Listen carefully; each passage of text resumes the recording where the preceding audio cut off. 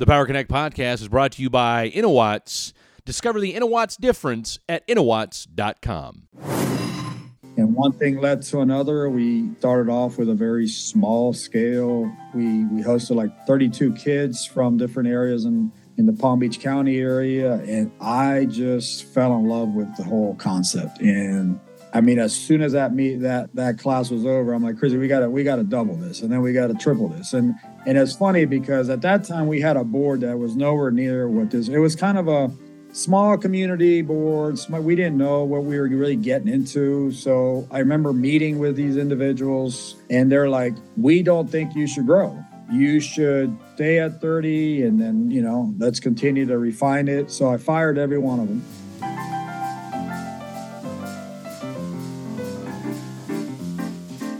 Welcome into the Power Connect podcast. I'm your host, Fred Davis, episode 52 of the program, happening on a Thanksgiving Day Eve.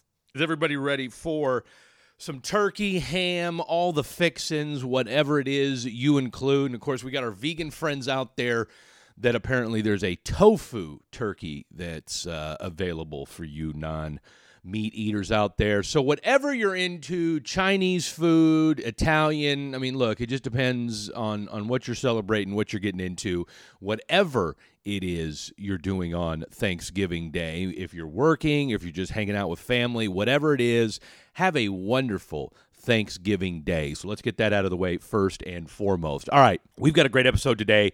Buck Martinez, former Florida Power and Light executive for 35 years. And then, of course, he got into the nonprofit sector. And as I alluded to, and just from talking to Buck, might be more excited and or proud of the work he's done. Not to say that he hasn't done some incredible work over at Florida Power and Light, ushering in kind of that renewable phase back before it was a thing to do. We'll talk to him about that. You'll hear more about that as the conversation goes on. But what he's doing with the student ACES program in South Florida is nothing short of incredible. Look, anytime you're going to work with kids, that says a lot about you as a human being. And so what he's trying to do to empower the youngsters over in South Florida, get them ready for life after high school, and what he's doing to help them if they're not going to go to college, and a little bit of cross-pollination with the energy sector. A lot said for what Mr. Buck Martinez is doing over there in South Florida. So we'll get to that here in just a second. I got to give a shout out, as always, to Miss Jamie Levin for helping set that up. She's been an absolute tremendous supporter and connection here on the Power Connect. Go to jlevincommunications.com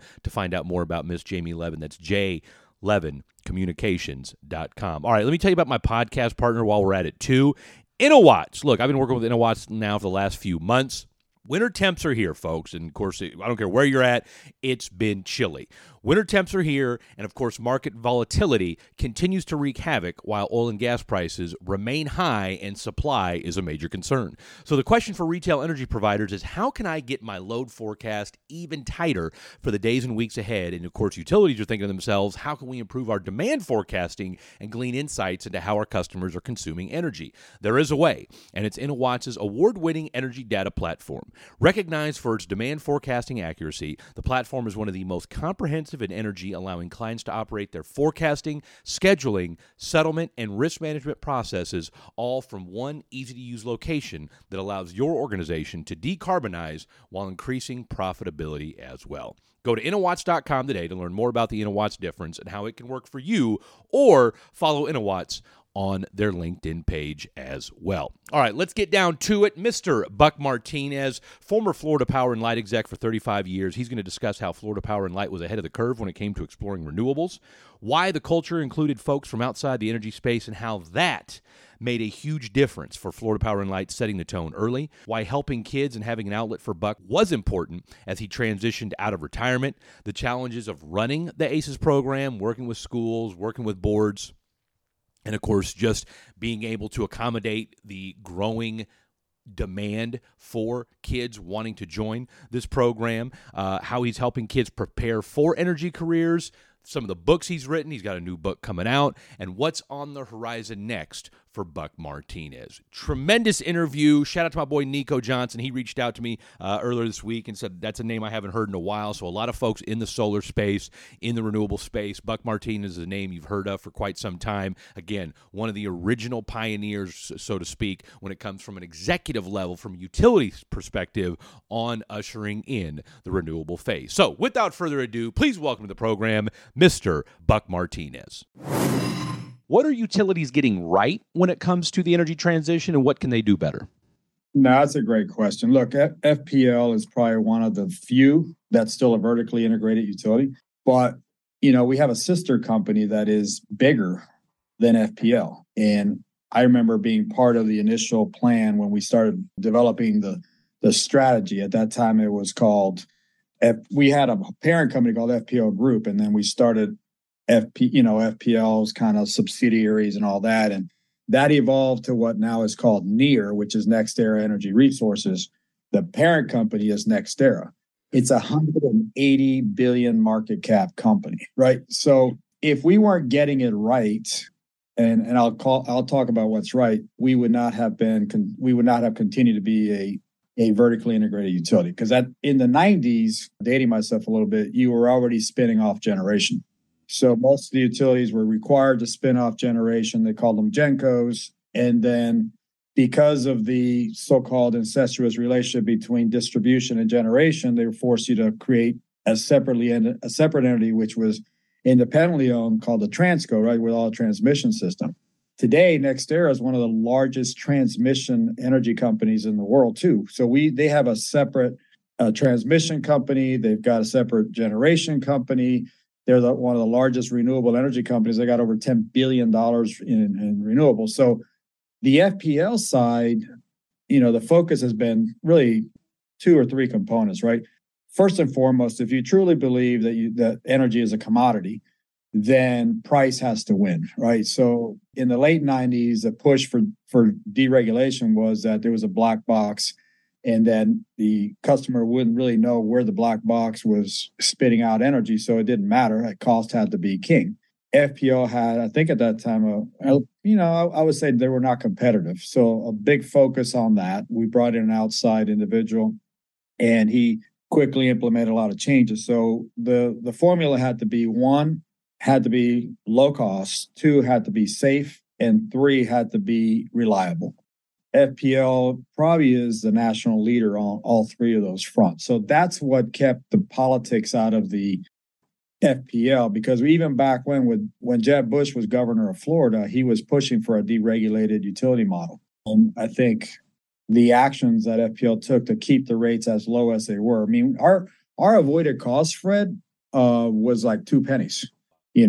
So when solar was being introduced at 8 cents a watt, FPL was at 1.9 on natural gas and nuclear, so it was very hard. And then we knew ultimately that we had to drive scale into the renewable market to make it competitive. So we started pushing heavy on, there's no wind resource in Florida, so it had to be solar. And when we first started, I actually developed the first 3 solar projects here in Florida. We were about, 7 cents a kilowatt, which is outrageous. Today, it's probably about 50 cents a watt. So it had to happen with scale. So the argument for utility continuing to be the driving force in Florida had to be those 3.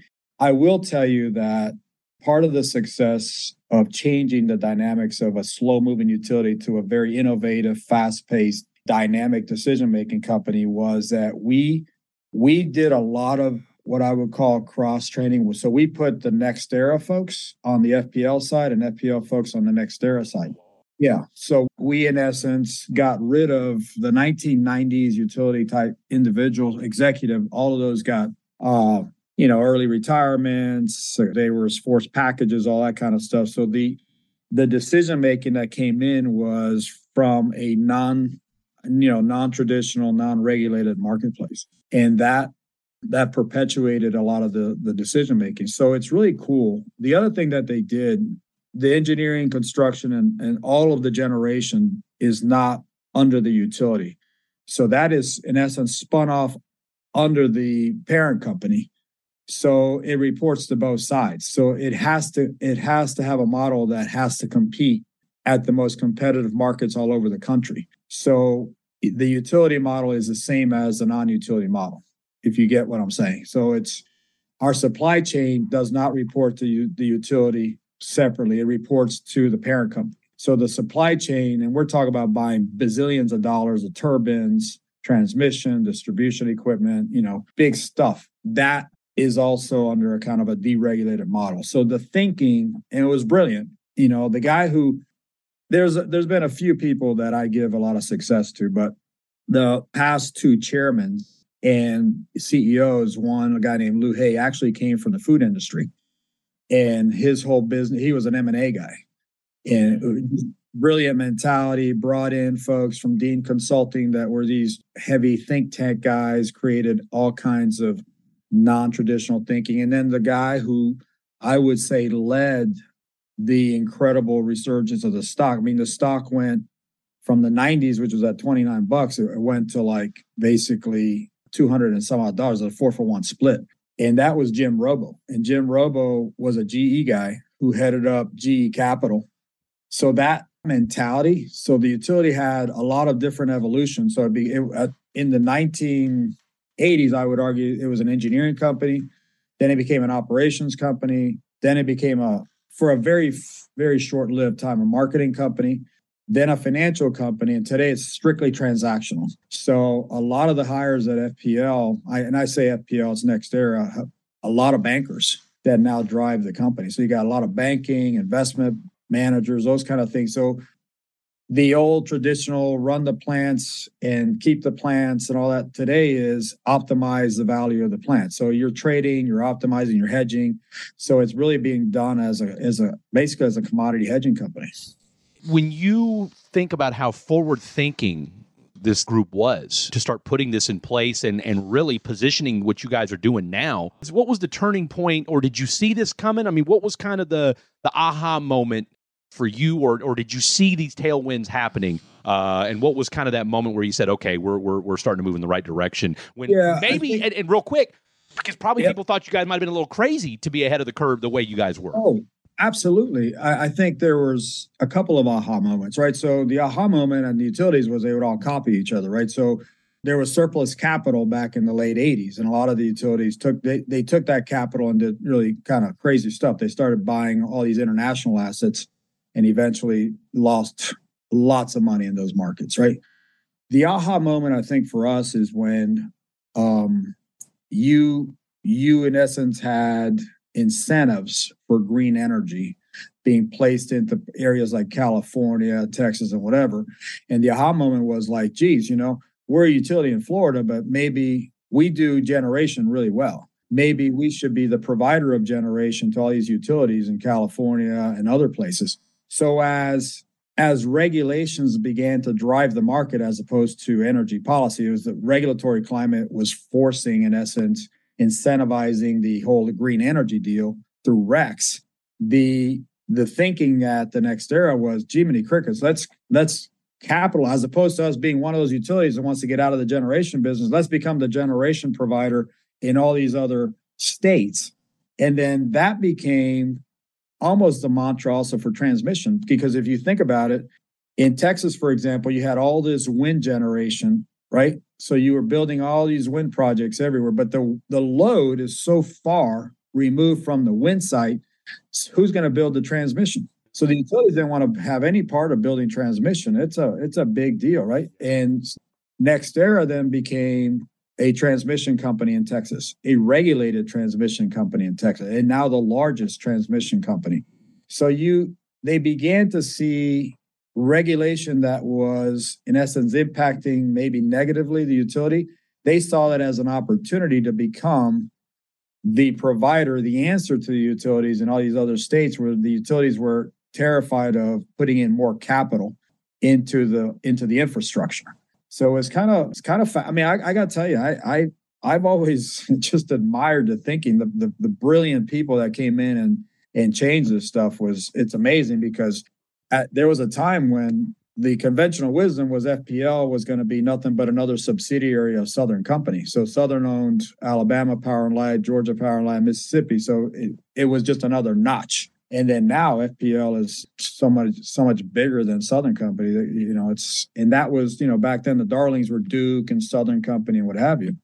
And then today you got NextEra as like the darling of the whole industry. It's been an amazing ride, and they've been able to keep their dividend record for all those years too. What, as somebody who former athlete and obviously an ambitious guy in your own right, what did you take away, both personally and professionally, when these executives from different walks of life, from different disciplines, so to speak, and maybe guys and gals coming from totally different industries into the energy space now is almost the norm to a degree now? What did you take away, and what were some of the biggest lessons you learned along the way when this new blood came in and kind of steered you guys in that direction? It was, for me, I was a young guy. It was fascinating because I was watching the dynamics of this stuff. And I was watching the pushback from the executives at FPL, from all these coming in, these people don't know what they're doing. And then observing the logic flow, the decision-making processes that were being implemented, going, these guys are brilliant. And this is where the bet will be hit. So at that time, I was a young guy, but I had been assigned to the holding company. So I got a chance to kind of see both sides of the equation. And I quickly realized that these guys are sharp cookies, man. And all of them were, incredible pedigree as far as, their education, their background was non-traditional, but all of them came from areas that had been, highly intellectual, highly competitive in their thinking. So I quickly grasped all on that this is going to be dog eat dog, and the competitive forces will ultimately win. I was a big fan of Michael Porter's competitive strategy, stuff. And when you look at the 4 quadrants and who's going to be, the cash cow versus this guy versus, I realized that innovation was going to win. And the ability to innovate, not just in your product, obviously, but how you innovate in your markets. So an innovative regulatory strategy, an innovative, what I would call investing strategy. Part of the initial challenge was stick to your, core knitting. FPL had done really stupid things in the 80s. They had bought an insurance company. They had gotten into all these crazy things that, were totally out of the box. Like we had bought into cable TV. And then the CEO that came in 1990 came in and basically dismantled all that, sold everything off and said, we're going to get back to our core base, and that became the genesis of the whole NextEra FPL, where we're going to be generation, we're going to be transmission, we're going to be distribution. In Florida, you're going to do it as a vertically integrated utility. Outside of Florida, you're going to basically be companies that in essence are able to capitalize based on your financial integrity. You're going to be able to capitalize on the markets and what's available through there.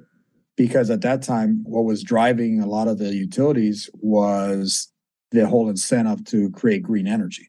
And we started with the windmills, and then when the windmills started to really take off all over, it's like a funnel that goes from Texas all the way to Canada, right up the plains. And then is starting to invest in the whole solar piece and driving the scale, because we knew the Chinese were going to be building a tremendous amount of product through panels, which is a commodity. So that led to, driving down the cost of this stuff. So today it's, very competitive. So brilliant thinking. And it was very humbling for the people in the utility to say, wow, because back then it was like a very territorial area, these guys don't know anything. You quickly realize these guys are a lot smarter than, because they think differently. They see opportunities where others see threats. And I think for me, it allowed me to, really appreciate that thinking, is to look at things a little differently and open-minded. You're a former chairman of the Florida Solar Energy Center. And obviously, as you alluded to, again, you've been you've watched solar in Florida from really kind of its infantile stages. What's kind of the feeling right now? Because I almost feel like, look, obviously Texas and California seem to get a lot of the love. But, Florida gets its due, but I don't know that it gets enough due for what it's doing in the solar space. Yeah, I haven't checked the numbers, Fred, but I can tell you FPL is building billions of dollars of solar farms in the state. So I think if you take a look at how many, a lot of people see solar differently. So I always saw it as megawatts, right? So if you look at the amount of megawatts being built in the state, it's insane. It's probably going to be more in California. So yeah, you're right. I don't know why it hasn't gotten the love that it's getting, but I can tell you, there was a time when the issue for us was we had to keep costs down to the consumer. There's a lot of fixed income population in Florida. So for you to drive the cost of fixed income people, the retirees here, was not smart and it's not prudent. And then when we began to see that, we could drive by being fairly innovative in how we do the supply chain, how we purchase everything, we could drive the cost of solar to a competitive rate. Then you knew it was going to take off. Because then we already had a lot of megawatts already in nuclear. We had a lot of megawatts in gas, but to truly now differentiate and diversify the portfolio with something that wasn't going to add cost to the consumer, heck, then it's a no-brainer. That's when it takes off. And you've seen it take off. I mean, I don't know. I should have asked FPL how many megawatts of solar they have, but I can tell you it's now gigawatts as opposed to megawatts.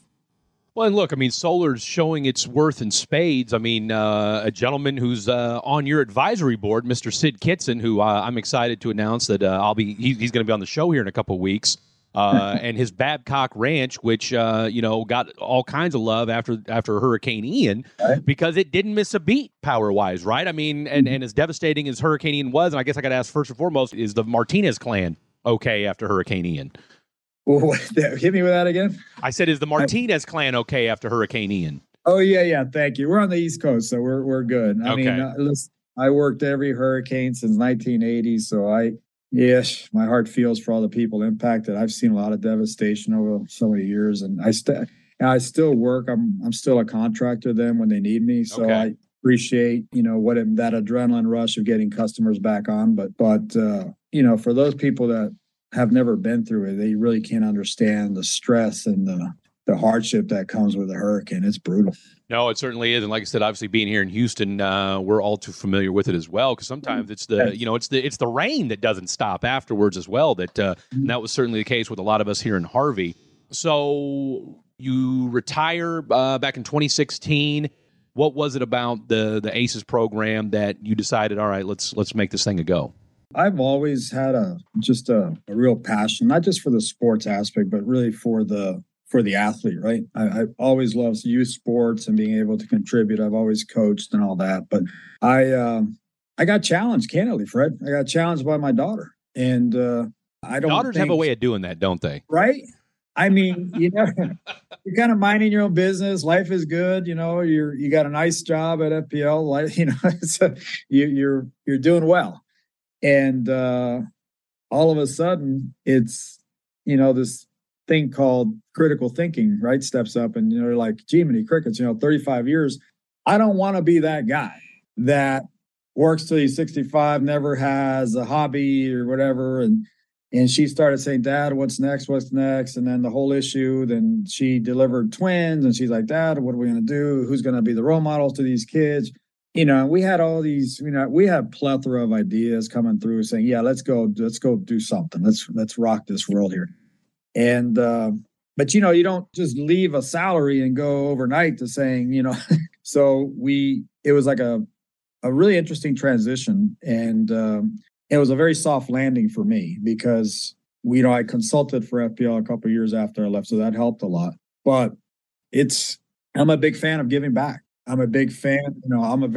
I've always considered myself to be extremely blessed. And I was blessed to have great parents. I was blessed to have, the opportunity to accomplish good things in working space and the opportunity to play sports. And there's a lot of kids that don't have that opportunity. So it was time to say, how can we make it better? How can we make it better for this generation? And one thing led to another. We started off with a very small scale. And, we hosted like 32 kids from different areas in the Palm Beach County area. And I just fell in love with the whole concept. And I mean, as soon as that class was over, I'm like, Chrissy, we got to double this. And then we got to triple this. And it's funny because at that time we had a board that was nowhere near what this, it was kind of small community boards. We didn't know what we were really getting into. So I remember meeting with these individuals and they're like, we don't think you should grow. You should stay at 30 and then, let's continue to refine it. So I fired every one of them. Good for you. Right. And it was like, your job is not to tell me what not to grow. Your job is to help me do what we need to do, which is expand this all over the place. So you now see the type of board that we have, which is extremely powerful. And that, the relationships that we've been able to build with the FPLs, the Bank of Americas and all that, that has allowed us to then truly grow. I mean, the Tri-County area here is a real challenge. I mean, it's navigating the Houston traffic, the Dallas, the Metroplex is a challenge. Navigating South Florida is a beast too, because it's hard when people say, oh, well, Miami and Palm Beach, you guys are only 75 miles apart. I'm like, you don't understand that in Miami to travel 5 miles from one destination to another destination takes you possibly an hour.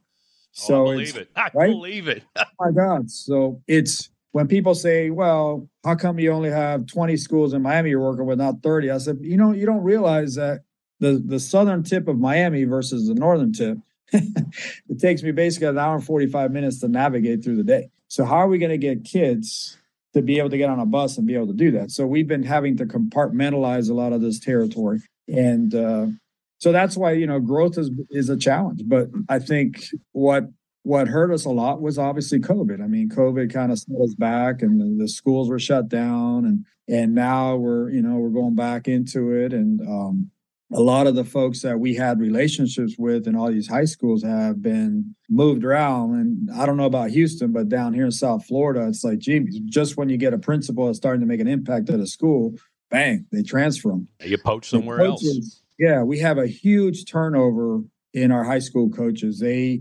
don't pay well. And a lot of our coaches were leaving for Georgia. So we've had a lot of, unfortunately, the good ones, the ones that really care about the kids, we've lost a lot of them. So we had to rebuild a lot of relationships. So it's work in progress. It's hard. And I get it. Just the security aspects are challenging when you're bringing a third party into a school. No matter how much you vet that individual, schools are on high alert, man. I mean, we're living in these crazy times when on any given day, somebody goes into a school and creates these horrific acts. So we get it. And unfortunately too, is that a lot of these kids, I mean, you don't have a set time. You can't say, I show up at 3 or at 5 or at 7. I mean, every kid has different requirements. They're involved in many different activities. The sports take up a lot of time. A lot of the kids we deal with are coming from broken families. So the simple things that we take for granted as, transportation. Well, a lot of the kids we deal with don't have we deal in certain communities that don't even have Ubers or taxis, right? So those are real challenges for us to get the kids to be able to be transported to the right places. So for the folks at home, what exactly does the ACE program do? That's always the thing that you try to bring to life, right? Because we say, well, it's easy. We inspire and develop student athletes to become men and women of honor, character, integrity. Okay, what does that mean? So the Student ACES program, in a nutshell, truly focuses on bringing those traits and values to a kid's life. So things like how to command respect, right? So you see a lot of these athletes on TV talking about they didn't respect me, they don't respect me. Well, we tell our kids, nobody's going to respect you. You got to earn it. So the ability to truly understand how to command respect. What does that mean?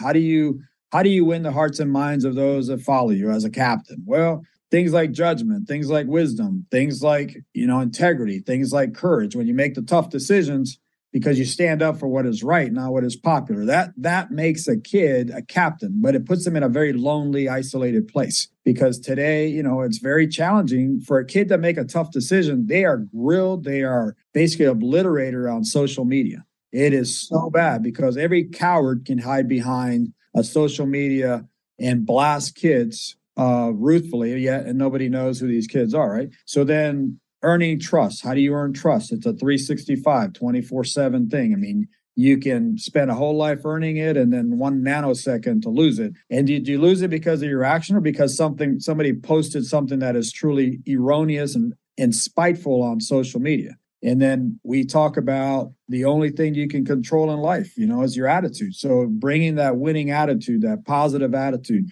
So when things happen, we call it, life happens, that's 10%. 90% is how you respond to it. And I think Lou Holtz used to talk about that a lot, dealing with that adversity and, oh me, oh my, I had an ACL. Okay, great. So what are you going to do about it? So now you got to train, you got to work hard, you got to overcome that. I failed a test. Well, let's go, study harder. So that's the whole attitude piece. We talk about sacrifice a lot, Fred. So, a lot of kids are used to, oh, well, I got to study harder, work harder. No, we're talking about sacrifices, not just for you, but the team. So what that means is we draw a little circle and you're the circle. So when you're not in a leadership position, your whole world evolves around that circle. It's you. And then as you assume a leadership position, you become very small. The circle becomes a lot bigger, but you become very small. So your whole focus has to be the team now. So you're dedicating selfless sacrifice to making the team better. People are calling you because you're the captain every other day. Hey, I need this, I need that. The coach is not fair, this and that. My parents are having issues. So everybody's dumping on this captain. And the captain has, typically the workload, the school issues. They got their own parental issues or social issues. So that whole sacrifice piece is very interesting for them to try to understand. And most of the kids that are captains, nobody's explained to them what that means. What are the roles and responsibility? What are the traits and qualities expected of them?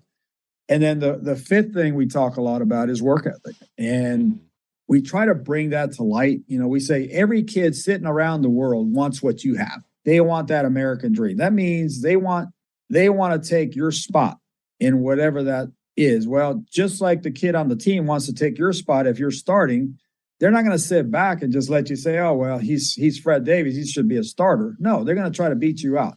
So we call it work ethic second to none, which is a coin that we phrase, say you need to outwork everyone, whether it's in the classroom, whether it's on the field, whether it's, aspiring to get the job that you want. And I'm always pushing athletes because I say, why are you so competitive on the field, but yet you choose to let other people destroy you in the classroom? You choose to get a C and let everybody get an A. If you're that truly competitive, then you should be aspiring to get those A's too. Mm-hmm. But you're telling me you're not really competitive. You don't really care about competition, only when it applies to your sport. So that's not a true competitor. And they get so upset. But the reality is teaching them compete in life, not just, on the field. So it's okay for me not to show up and fail. Well, you're letting your team down. You're not competing because you're letting yourself down. You're letting your family down because now your chances of getting a scholarship are been diminished. So it's that whole work ethic second to none piece. And we push on that a lot. And then the last one we talk a lot about, Fred, is really doing the right thing.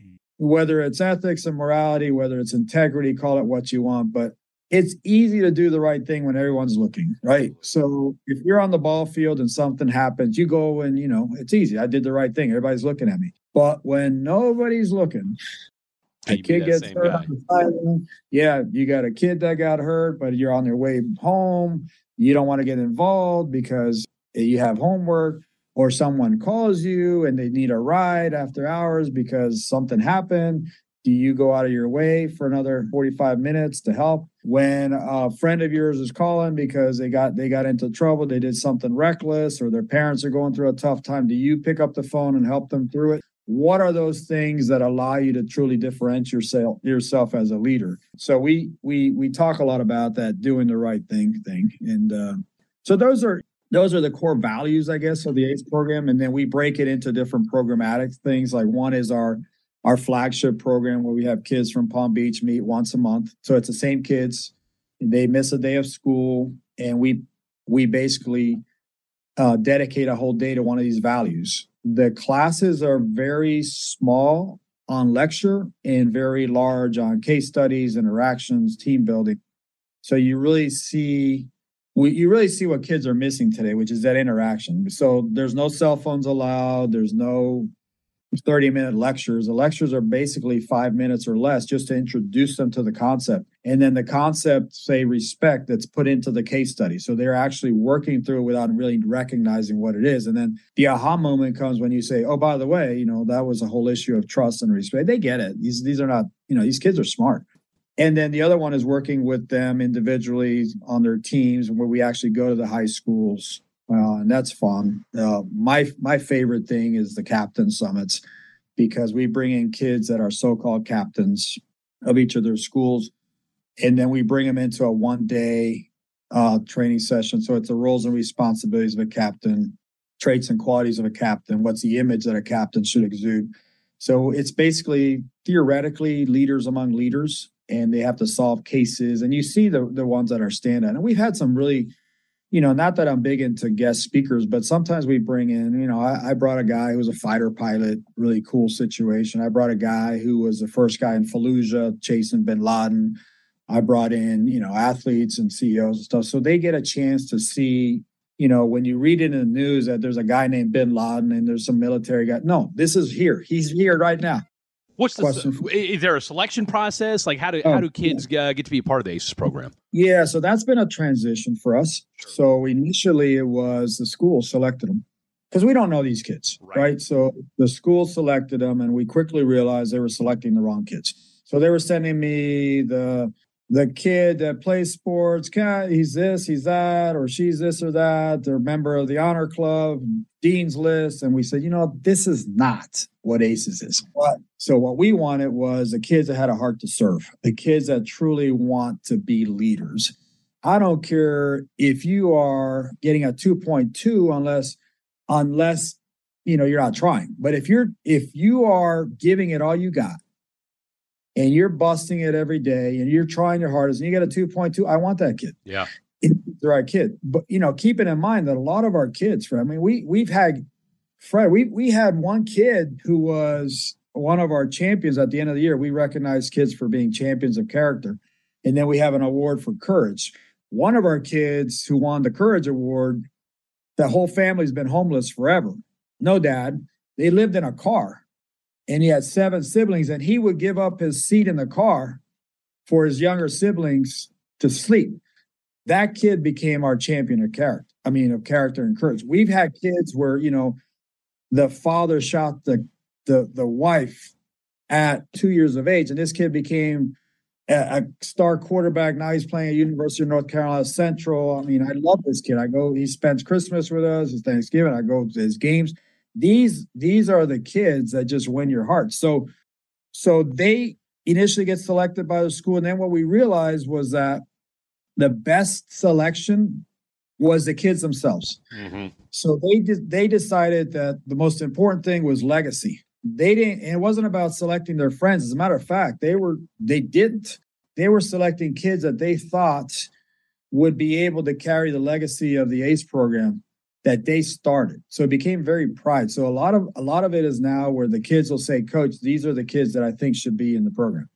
And then the next evolution is some of the schools have created what we call the ACE Leadership Club.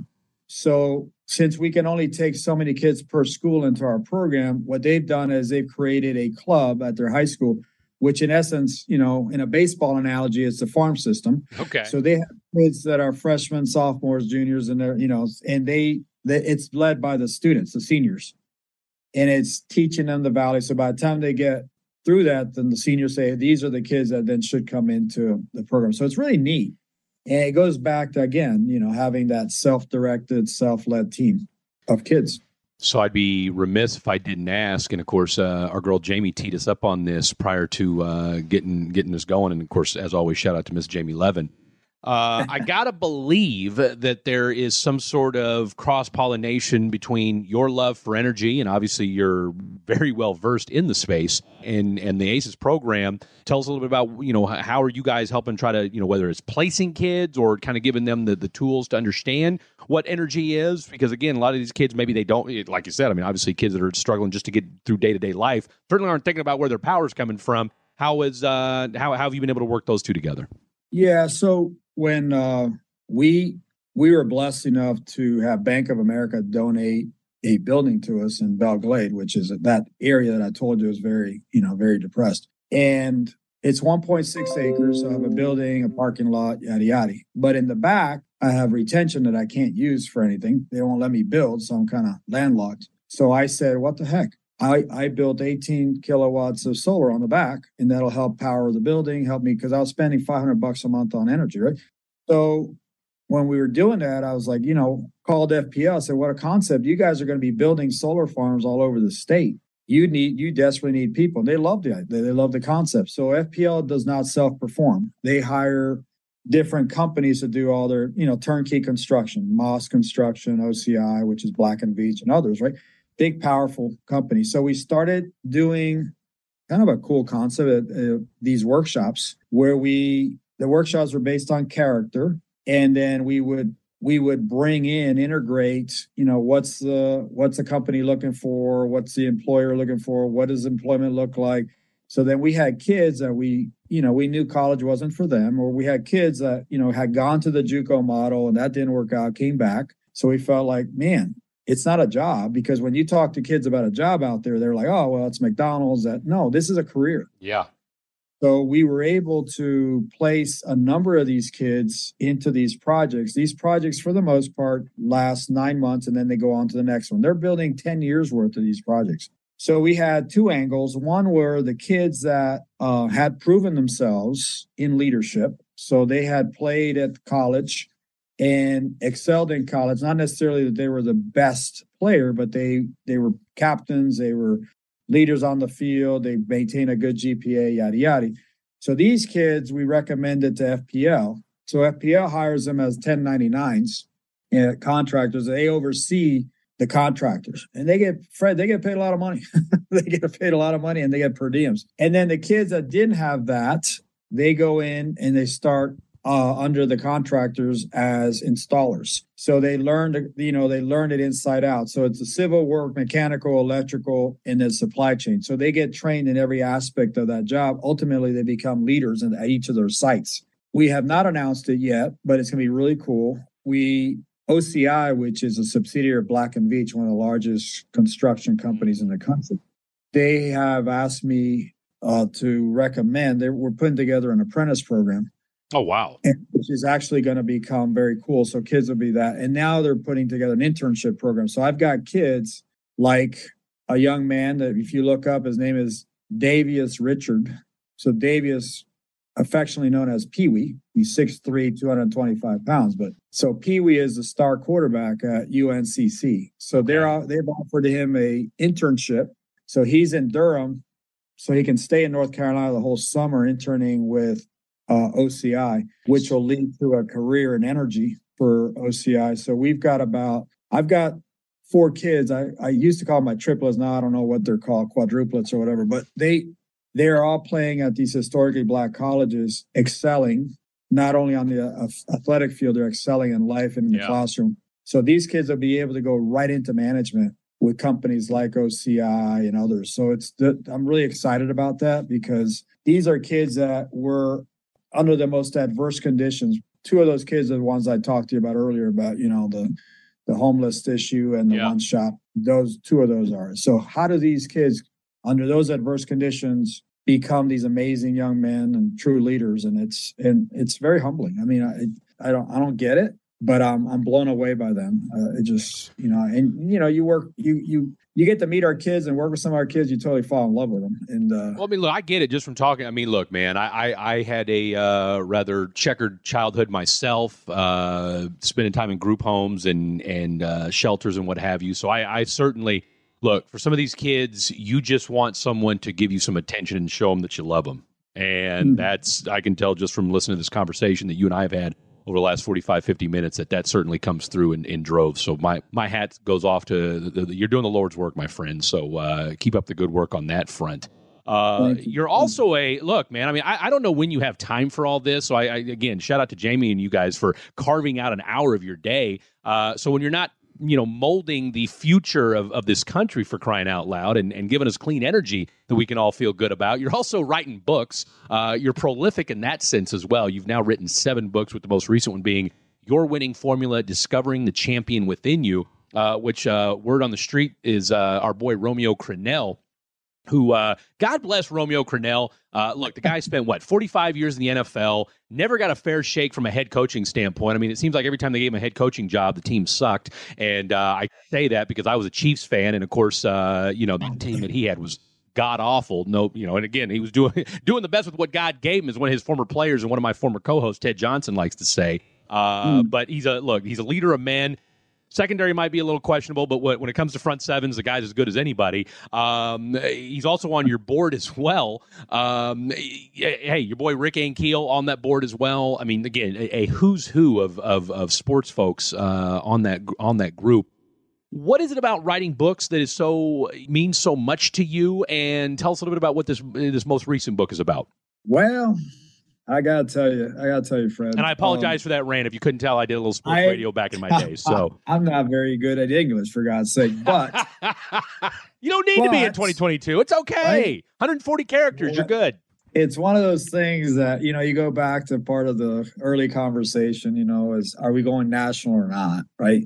So you realize that your time is limited on this great planet, and the amount of kids in this universe is huge. So how in God's name are you going to reach all these kids? So I felt that I'm not trying to reach every kid, but what I am trying to do is all the teachings that we're offering our limited number of kids, if we can make that available to every kid, at least I feel good about it, right? Whether they get or not, at least we're putting it out there. So at least I feel like I'm trying to do my best to have all these teachings being laid out.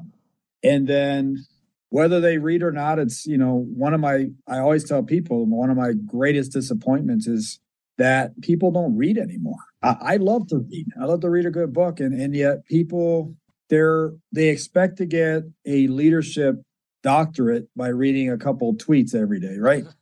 And then it's like, come on, man, you got to dive deep. You got to research the stuff. You got to understand. So a lot of the teachings of the books are really just about that whole issue of character, being the best version of yourself, going out and inspiring people. And I don't get enamored by the athletic accomplishments of athletes. I really get enamored by the character of the individual. Mm-hmm. And that's what led me to people like Ankiel, Paul Maneri, Romeo. These are incredible men. And when you get to meet Romeo, you realize that he is who he is. I mean, he is a coach at heart, and he lives it, breathes it. He's a coach. But when you begin to understand his teachings and his philosophy, it's about making you a better person. Not necessarily, obviously he's getting paid to make you a winner on the field, but it's about being beyond the athletic field. Mm-hmm. And then when you see some of the praise heaped on him by people like Bill Belichick, you're like, wow. For Belichick to say that he is the coach that he most respected over his illustrious career, that's amazing. Well, Paul Maneri, I got to brag about Paul. Paul, he's a hometown kid. I played high school with Paul. He goes on to, Air Force Academy, was a coach. Then he went on to Notre Dame and ends up at LSU being one of the winningest coaches in, NCAA history.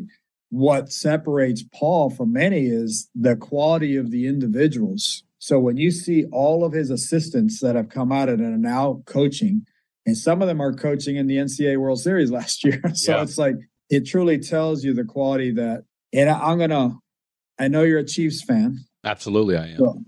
But respect my quote. So the great Tom Landry once said that he was asked how he measures greatness. And he said, I measure the greatness of a coach by the number of assistants that I get to become head coaches somewhere else. Well, look at my boy Andy Reid. Andy Reid. So his whole philosophy was about inspiring other men and players to be the best version. So if his whole servant leadership mentality was, my job is to make my assistants head coaches somewhere else, and then obviously I have to compete against them, but it is what it is. And when you look at who he had like 8 coaches, Ditka and Gene Stallings and a bunch of these guys. What was the other? He had like 8 or 9 of these guys became head coaches in other places. It was amazing. So that was kind of the philosophy that really inspires me about, coaches.